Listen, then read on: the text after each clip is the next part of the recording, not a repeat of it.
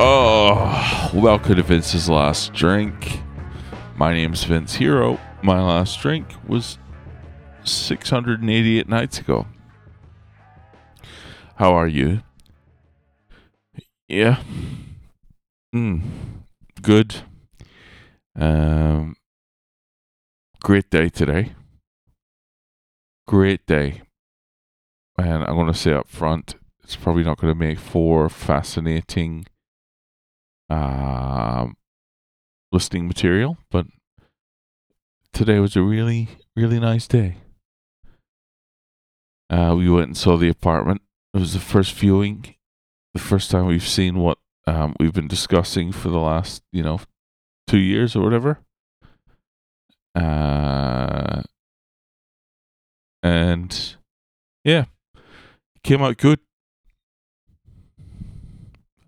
I'll be honest, I wasn't too fussed what the results were. I want to live in a nice place, obviously, but I was more thinking about the time and energy and investment that the missus has put into this whole project. So it was nice to kind of follow her in and, watch her reaction as we opened the door, and she was kind of overwhelmed because this has been her soul. All of her fucking,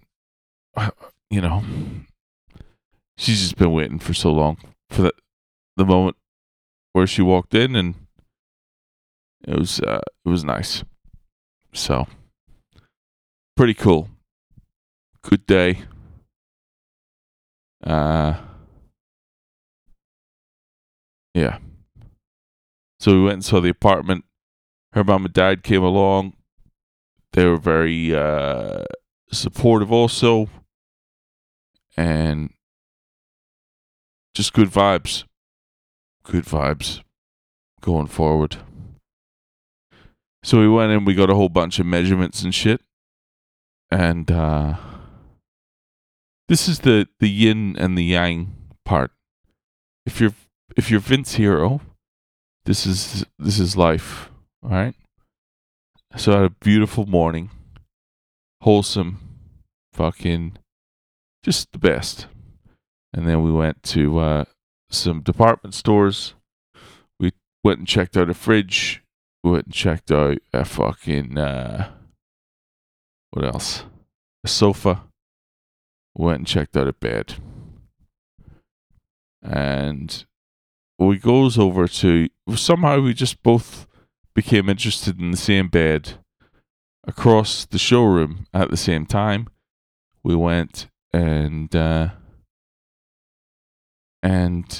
I jumped onto the bed, legs akimbo, at the same time as the young woman working on the showroom floor, selling beds.